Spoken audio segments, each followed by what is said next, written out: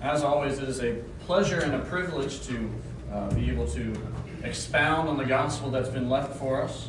I'm going to do things a little bit differently today. Normally I preach just from my computer, and I've got all my notes and stuff written on there. But because I'm using my laptop for a PowerPoint today, I had to go, I'm going to say old school and do pen and paper. So while we wait on this to kind of heat up and get going, let me tell you the whole story of the Bible. It's really simple, and it can be done in 3 parts. Christ is coming. That's the Old Testament. Christ is coming. Then we read that Christ is here, and that's the Gospels. And what we're going to talk about today is Christ is coming again. I told you, it wouldn't take too long. That's the whole story of the Bible right there. Christ is coming.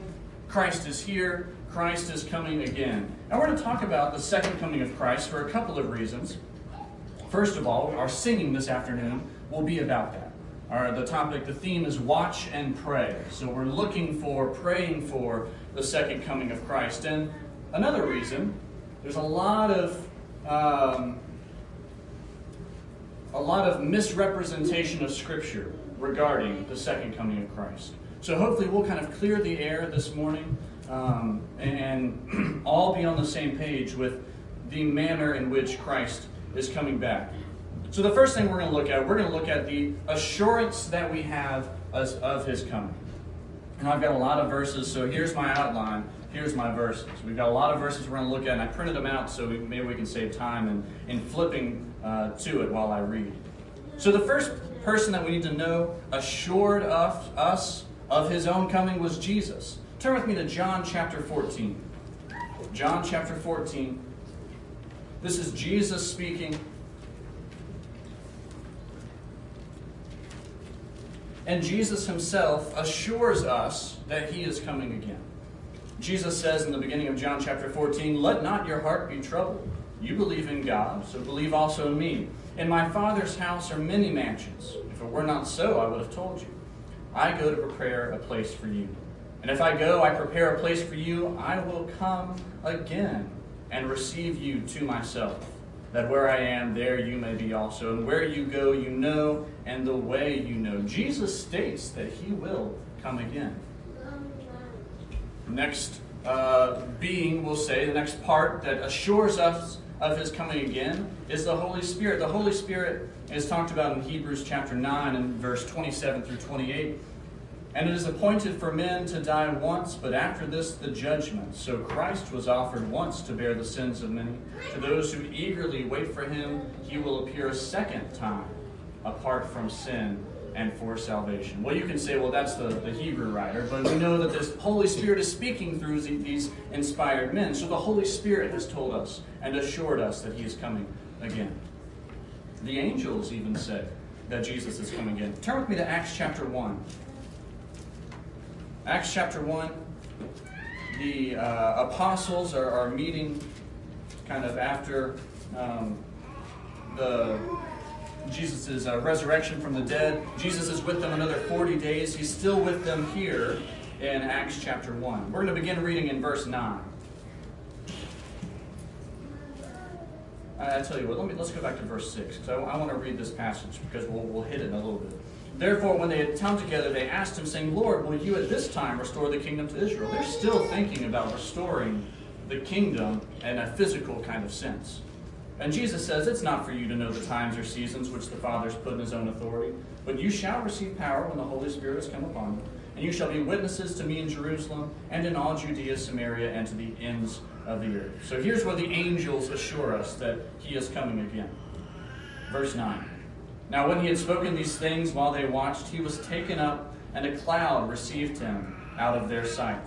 And while they looked steadfastly toward heaven as He went up, behold, 2 men stood by them in white apparel, who also said, 'Men of Galilee, why do you stand gazing up into heaven?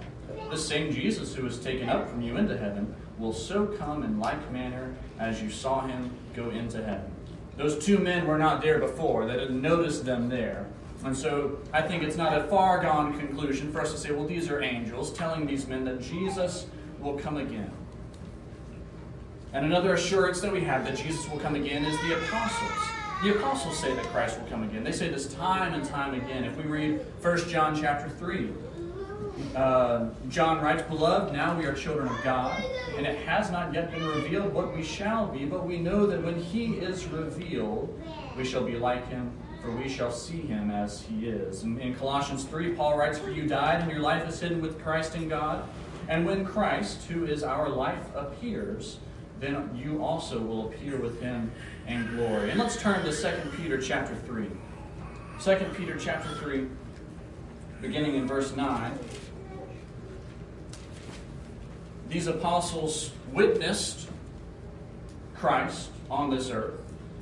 These apostles, those who were there, would have seen him ascend into heaven, and they are giving us an assurance that he will come again. So 2 Peter chapter 3 and verse 9. "The Lord is not slack concerning his promise, as some count slackness, but is long-suffering towards us, not willing that any should perish, but that all should come to repentance. But the day of the Lord will come as a thief in the night, in which the heavens will pass away with a great noise, and the elements will melt with fervent heat. Both the earth and the works that are in it will be burned up. Therefore, since all these things will be dissolved, what manner of persons ought you to be?" The apostles, the angels, the Holy Spirit, and Christ himself have told us that Christ is coming again. So we can be assured that this is going to take place. Well, your next rational kind of question would say, well, when is this going to happen? When is this going to happen? There have been many people who have tried to nail down a date and time for the coming of Christ.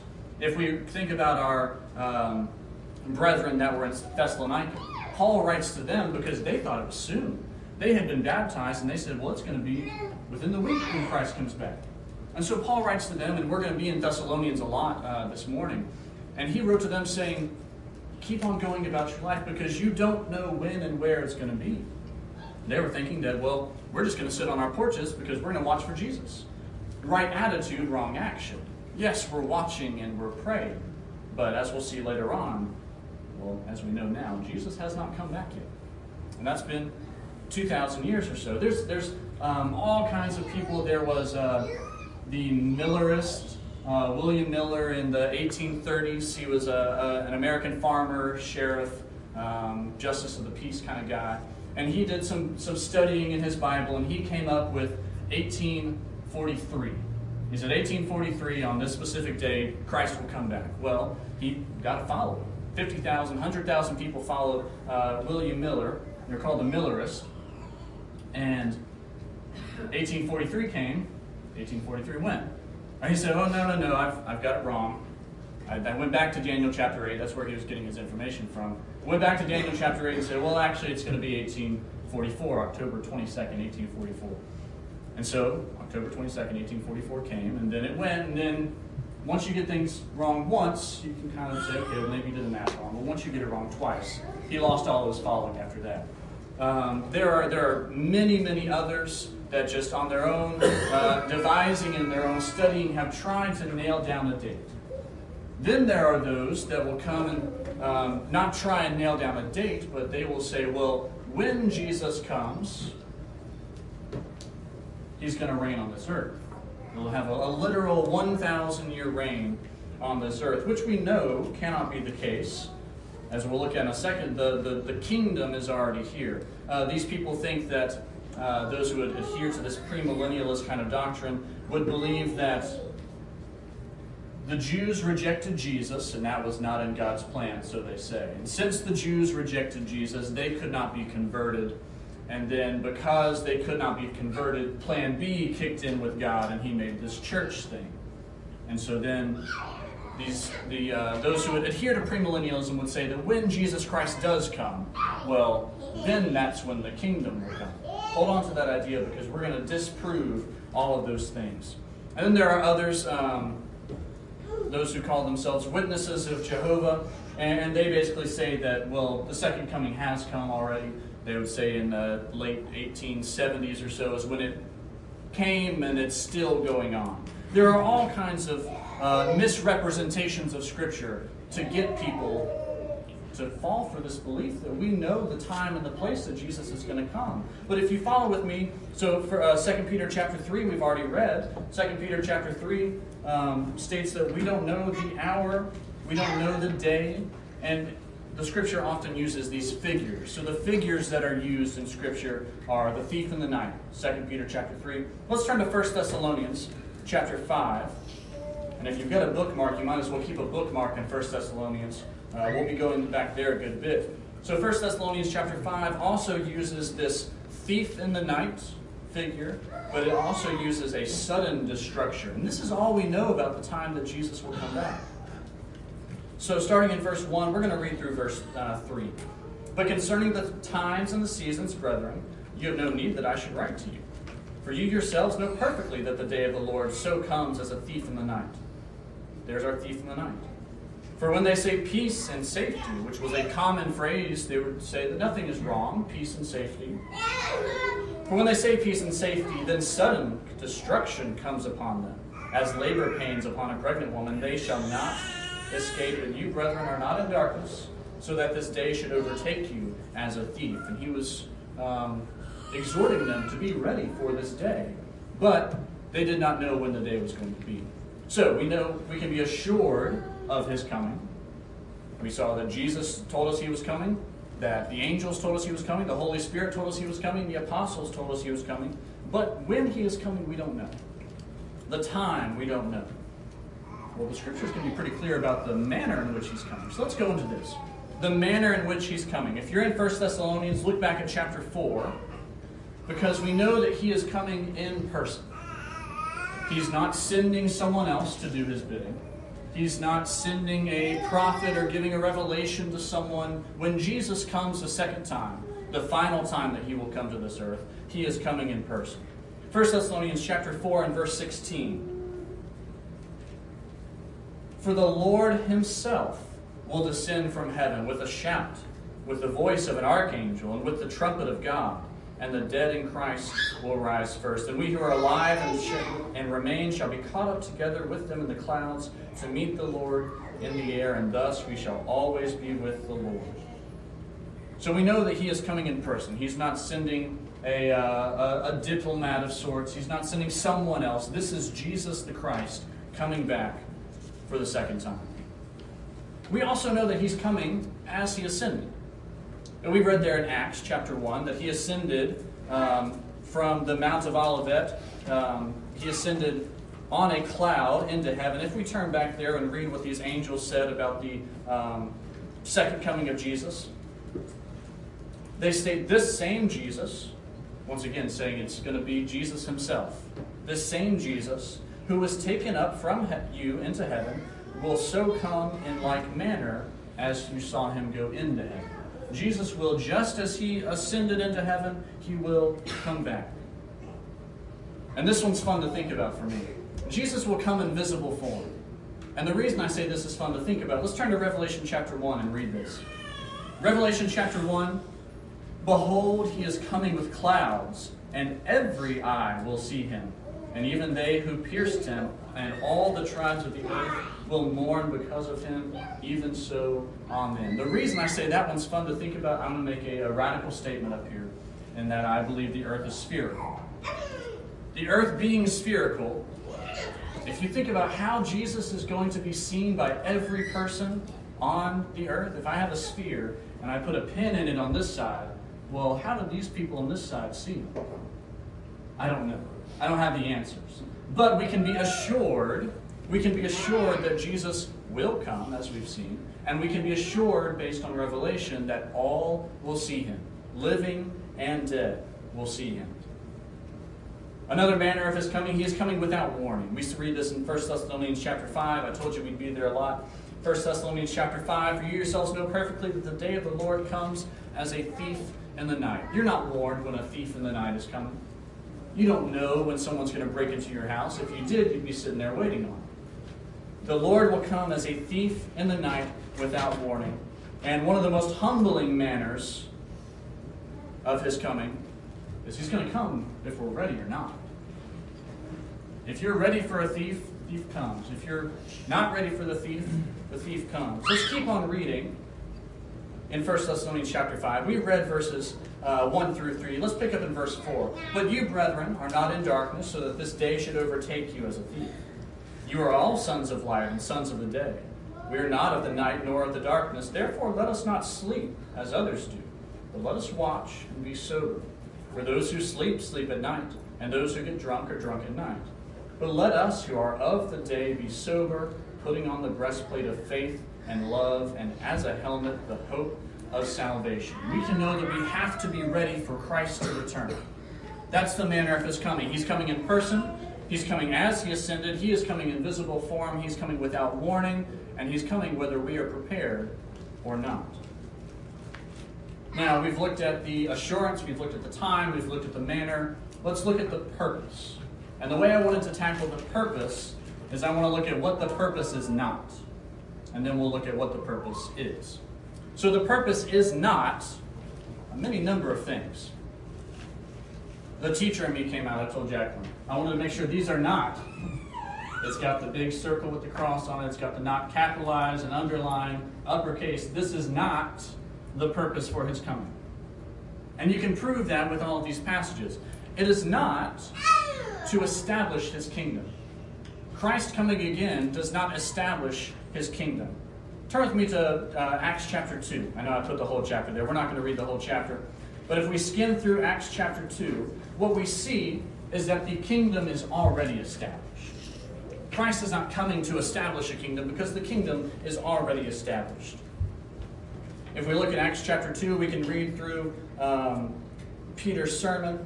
And what he does is make allusions to David and what I believe it's Isaiah. It's Psalms. The Lord said to my Lord, sit at my right hand till I make your enemies your footstool. He alludes to that by saying, well, if David is a king, and then the Lord has come, and this is the Lord that he's talking about here in this psalm, well, kings sit on thrones. And that's Peter's main point by saying that, this is verse 36 of Acts chapter 2, therefore let all the house of Israel know assuredly that God had made this Jesus, whom you crucified, both Lord, that Lord is read Lord as in kingly kind of Lord, Lord and Christ. He is both king, and the Hebrew writer tells us high priest, king, and Savior. So he is not coming to establish any kind of a kingdom. We can turn and read in Colossians chapter 1. He has delivered us from the power of darkness and conveyed us into the kingdom of the Son of his love. That is a present tense verb. He has conveyed us. That is not will convey us. That is has conveyed us. The kingdom is already established. In Hebrews 12, I put this one up there too, because as it reads, Hebrews 12, therefore, since we are receiving a kingdom, that is not, it reads poorly in English, that is not, we will receive a kingdom, that is a receiving a kingdom. The kingdom is already here for us to be a part and to receive.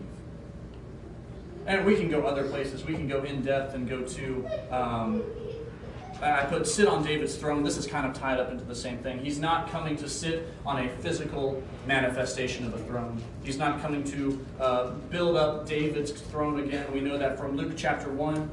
Let's turn there. Luke chapter 1 and verse 32 states that he will be great. He will be called the Son of the Highest, and the Lord God will give him the throne of his father David, and he will reign over the house of Jacob forever, and his kingdom there will be no end. But if you pair that with what we read in Acts chapter 2, I'm going to turn back there. Acts chapter 2, and this is specifically verse 29. Men and brethren, let me speak freely to you of the patriarch David. They knew what he had said, and even the Jews at this time and those who are going to be Christians hereafter still had this belief that Christ was going to sit on a physical throne. But Peter here, in the very beginning, when the kingdom is established, says, men and brethren, let me speak freely to you of the patriarch David. He's both dead and buried. His tomb is with us. We know that he is dead. Therefore, being a prophet, and knowing that God had sworn with an oath to him that of the fruit of his body, according to the flesh, he would raise up the Christ to sit on his throne. He, being David, foreseeing this, spoke concerning the resurrection of the Christ, that his soul was not left in Hades, nor did his flesh see corruption. This Jesus God has raised up, of which we're all witnesses. Therefore, being exalted to the right hand of God, and having received from the Father the promise of the Holy Spirit, he poured out this which you now see and hear. For David did not ascend into the heavens, because, go back to the beginning, he's dead. We know where his body is. David did not ascend into the heavens, but he says himself, the Lord said to my Lord, sit at my right hand till I make your enemies your footstool. Therefore let all the house of Israel know assuredly that God has made this Jesus whom you crucified both Lord and Christ. The throne that David is talking about is not a physical throne, as Peter points out. Peter says that this throne, this conquering, is conquering of death, being resurrected, being raised again. And you can go other places. You can go to Zechariah 6 and 13, which states that Christ would sit on a throne, that he would also rule as a priest on that throne, which we can read of in Hebrews, being king and being a priest. We can go to Colossians 3, Romans 15, all of these various places. I tell you, let's go to Romans 15. Romans 15, to show us that Christ is ruling on this throne now.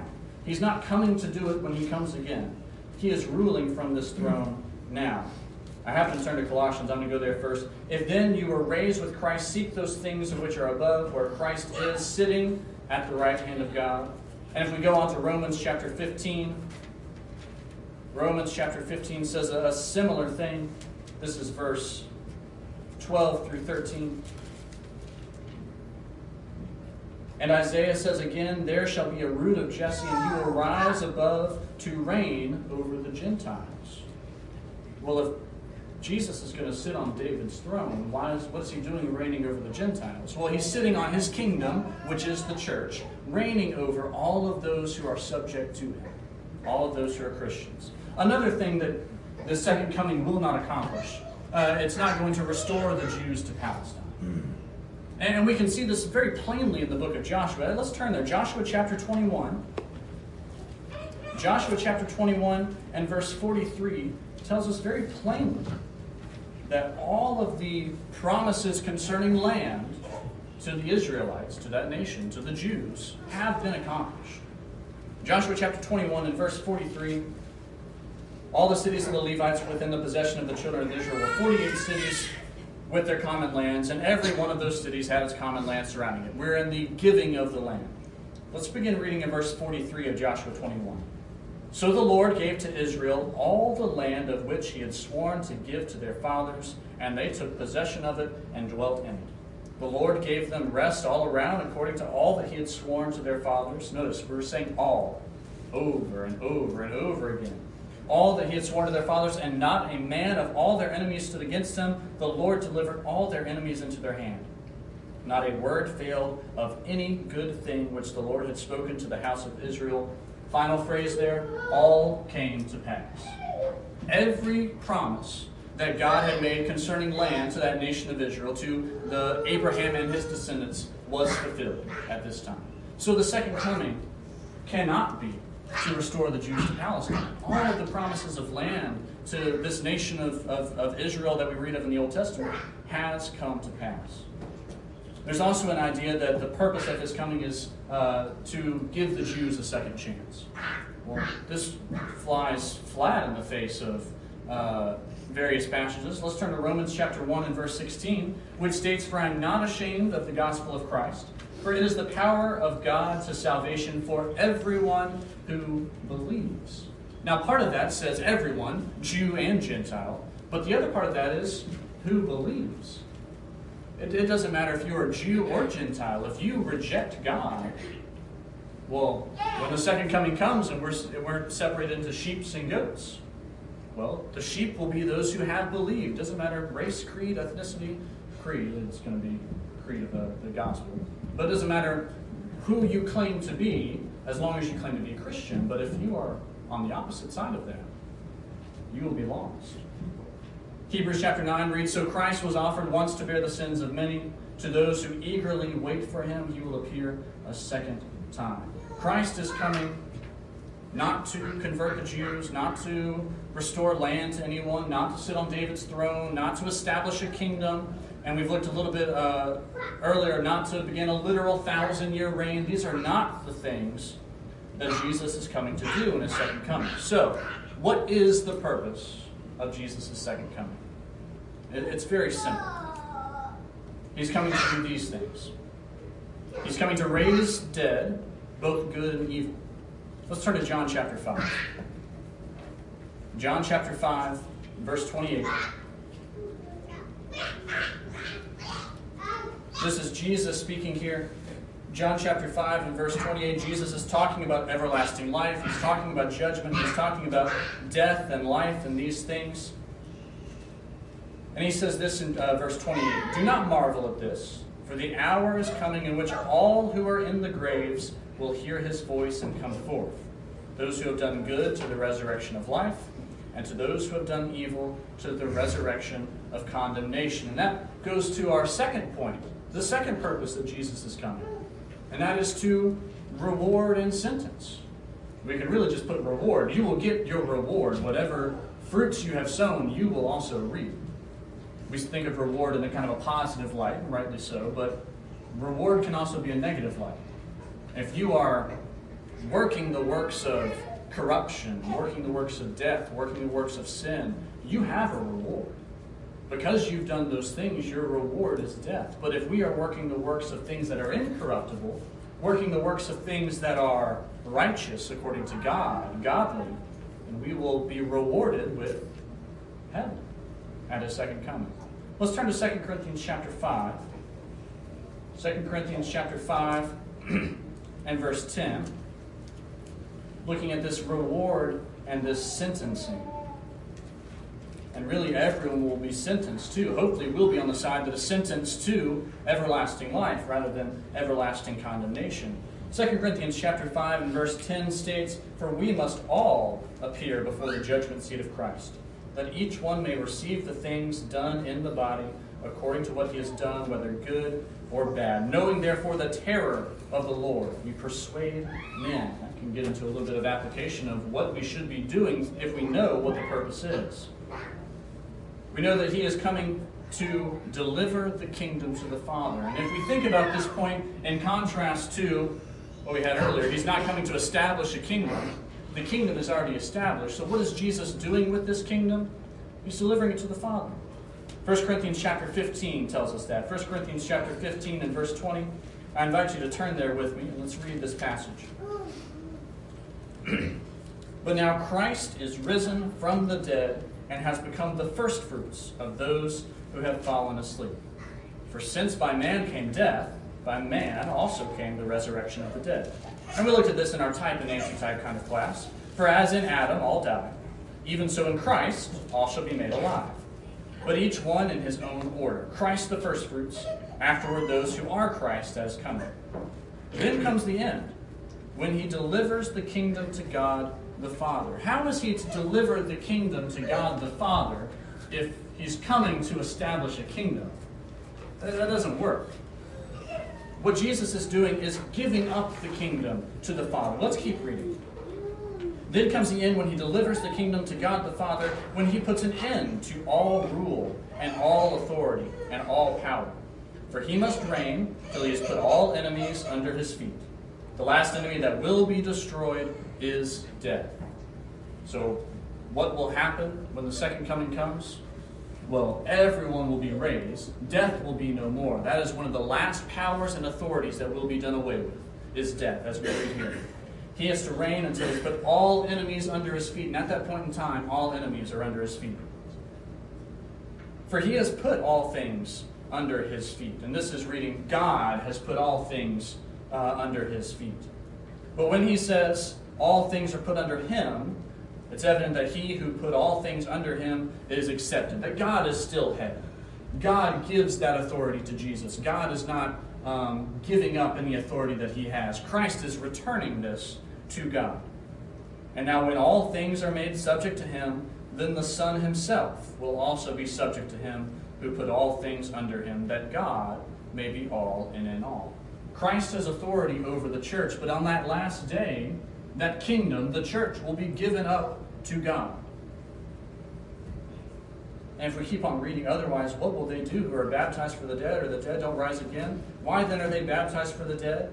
And why do we stand in jeopardy every hour? This is kind of that application point of getting the Corinthians to realize that some don't believe in the resurrection of the dead. Well, if you don't believe in the second coming of Christ, the resurrection of the dead, well then our entire system for belief, our faith, is gone.